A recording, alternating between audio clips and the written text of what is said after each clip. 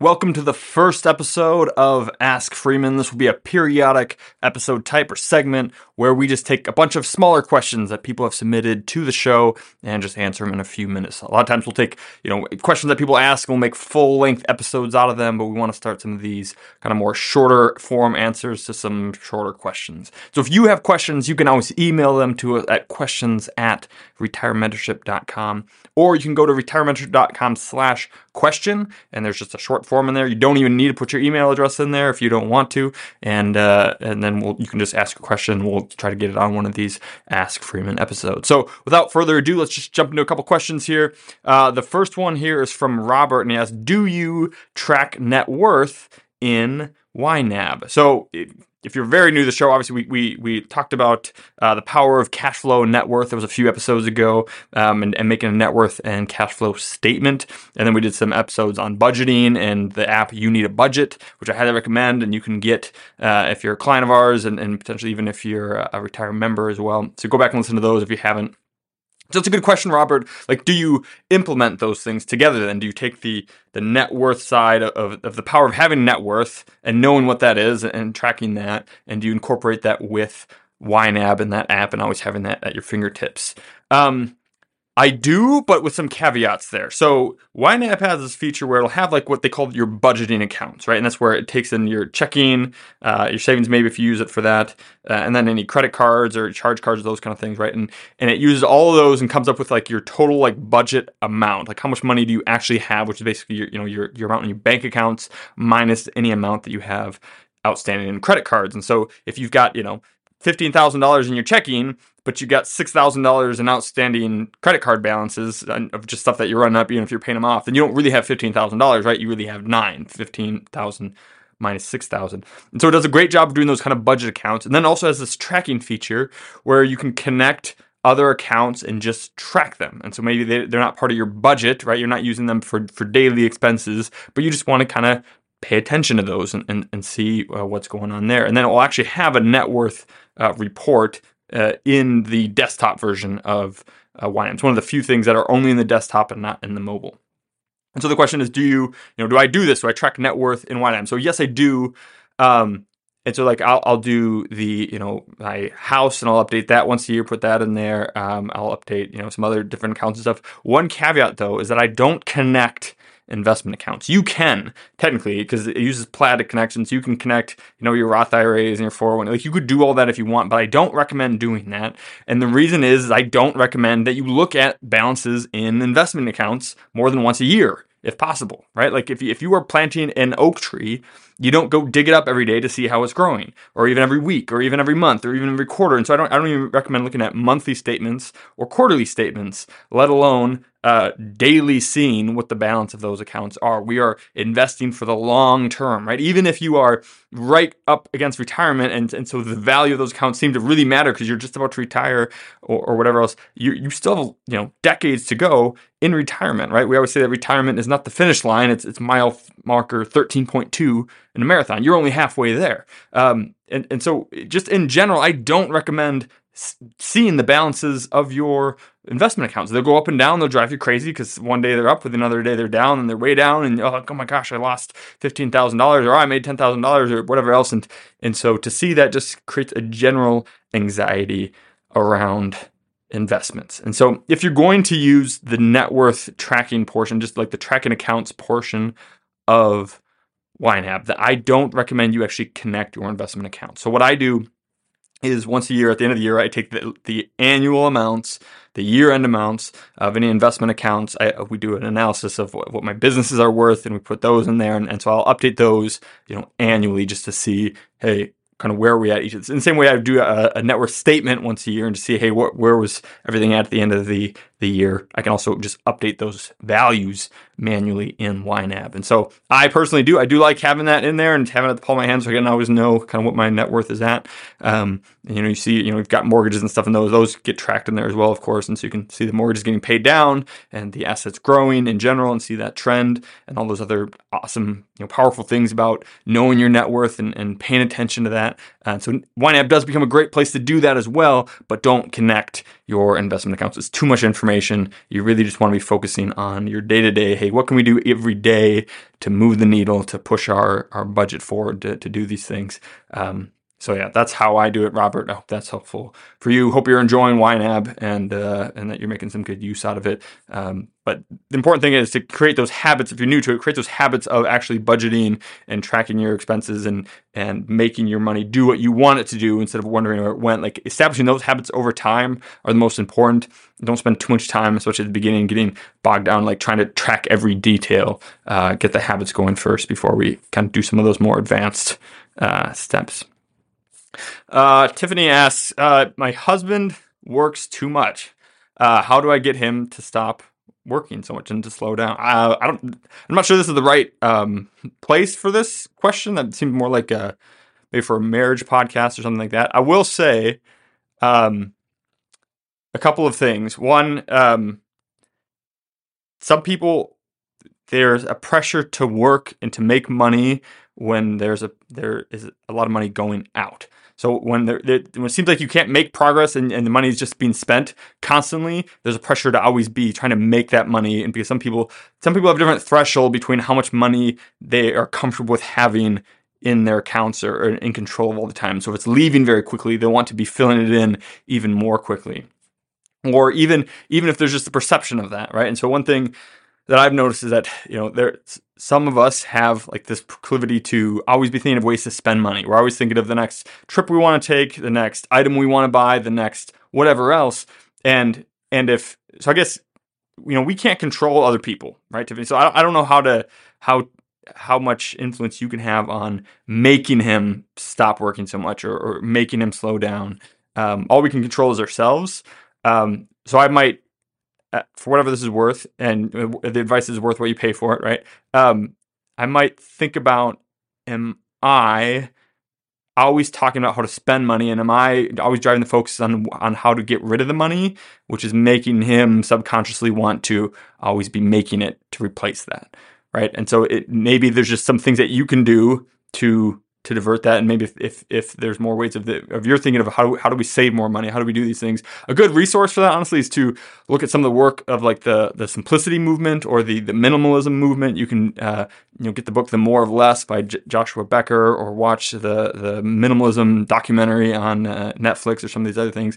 And then there's a whole movement over there which is all about, hey, life isn't about spending money, right? It's not about gaining more and more things and you're constantly buying more and more, and then you got to get bigger houses to store more and more of your junk, and then storage units, and you got money going everywhere just to own all these things. And life is more about experiences and relationships and some of these other things. So I want to do a podcast on that at some point because I think it's powerful and something that I want to get better at myself before I talk about it more. But that might be something for you to consider, is like, hey, is there things that I can do to begin minimizing the amount of money that I'm trying to spend, or that we are encouraging our household to spend, and how do we save more? And as some of that accumulates then inside of your accounts, instead of grow, and there isn't this constant focus on how do we spend money, then maybe you'll have less of a focus on how to make money. So that's just, again, this is probably not even the place to be asking that question, but for whatever that's worth from the financial angle of it, maybe that would be helpful to you. The other thing that you might do is, we talked about in a few episodes ago, having goals together and having a focus. I think it was in the budgeting episode of, do you guys have joint goals? Do you have things that you're trying to do, and are your goals aligned? Have you had those conversations about, hey, what do we want our money to do for us? What are our goals as a family, as a household, as a couple? And if you haven't had those goals, like maybe you guys are really aiming in the different directions you don't know, and that's causing that friction between there. And so that'd be something to look at, is having those goals. And then lastly, I guess the only other thing as I'm thinking about this is we've had some people who are truly aggressive savers. And so maybe you're not spending anything, and maybe I was totally out based on that, and you're like, no, he just works a lot. We keep making more and more money. We've got more money than we know what to do with, but they just keep making it. And some people, again, there's also the issue that we still don't have enough, right? And we see that a lot. And sometimes then doing a financial plan, and we talked about this actually in the benefits of financial planning last week, but one of the benefits being visualization and actually being able to see the effects of everything that you're doing and have yet to do. And so we've had several clients that have come to us, and it hasn't been about like, hey, how do we save a little bit more or make your money work harder for you, pay less? I mean, it is about those things too, but it's been less about how do we get you to save more to make sure we hit your goals. And it actually has been, hey, you guys have saved way too much. You're going to have more money than you know what to do with. So how do we start spending more? Or how do we start earning less? Or can you ditch that job that you actually hate because you don't actually need the money anymore? Or some of these other more freedom, more life-giving elements of finances. And so that's one of the kind of the hidden outcomes of financial planning, I think, that don't often get thought about, is that there are some people that save too much and they make too much and just out of this compulsion, they don't think they have enough. And when you can show them, hey, we actually do have enough, you have enough to do everything you want to do and more, can you slow down? Can you try to do other things? So that might be the other element. So there's maybe the spending side, like we're spending too much and they're always trying to make money to do it, or you're saving too much and we don't realize we already have enough, and kind of using some goal setting or some of these financial planning, that kind of things might help settle one or the other of those. So for whatever that's worth, I hope that's helpful for that. Let's do one more here. Tim asked, do you recommend the debt snowball or the debt avalanche for paying down debt? So if you don't know what this is, the debt snowball is basically if you got a whole bunch of debts, you arrange them all from the smallest balance to the largest balance. You don't think about interest rate. You don't think about the type of loan. It doesn't matter. Like smallest to largest, and you pay off the smallest one first. You make minimum payments on all of them. You pay off the smallest one first. And when that's done, then you turn that payment around and you start paying off the next smallest one. And when that one's paid off, you take those first two payments and you roll it into paying off the third one, etc. And so it becomes like this snowball, right? And as it rolls downhill, it picks up snow, it picks up additional minimum payments. And so by the time you get to the bigger ones at the end, now you've got a big chunk of cash flow attacking those debts every month to start paying those down. And so that's the debt snowball concept. Dave Ramsey's famous for teaching this, right? Other people advocate for it as well.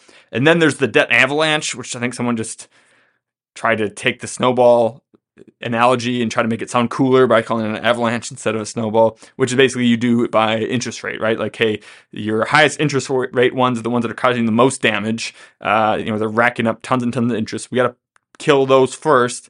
And then, so you organize your debts by order of highest interest rate to lowest interest rate, and you pay off the highest interest rate ones first, and then work your way down, because mathematically, you will actually pay off your debt faster doing it that way, because you're killing off the high interest debt.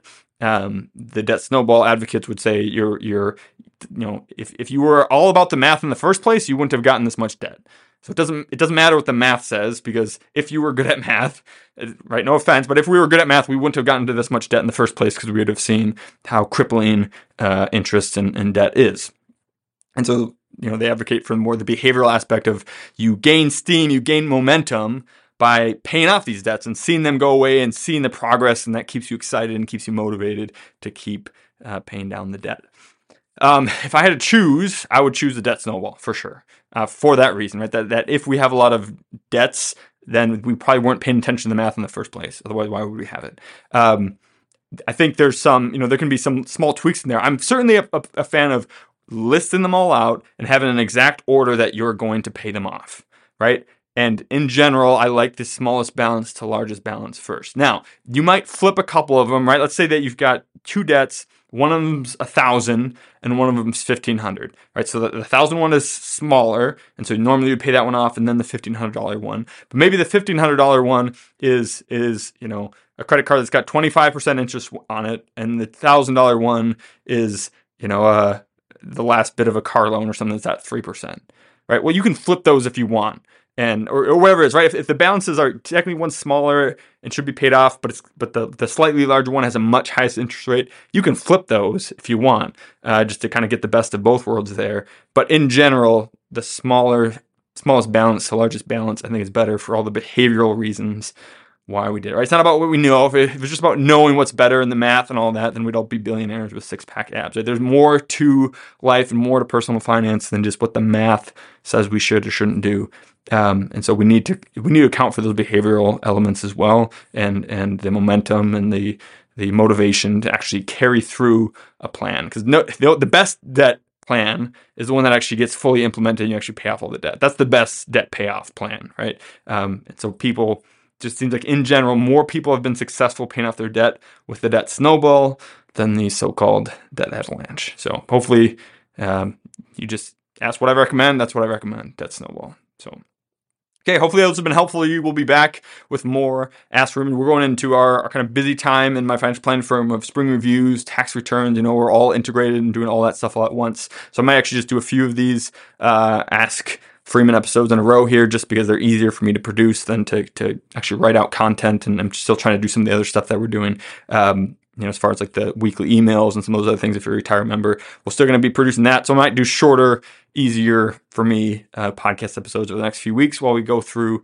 spring reviews and tax season. So stay tuned. Hope if you haven't ever yet, you listen on Apple Podcasts or one of the other ones that I'll allow you to rate, and this has been a helpful podcast to you, I'd love it if you'd give it a 5 stars. It helps other people find the podcast and spread it. And of course, we've got lots more in store coming up.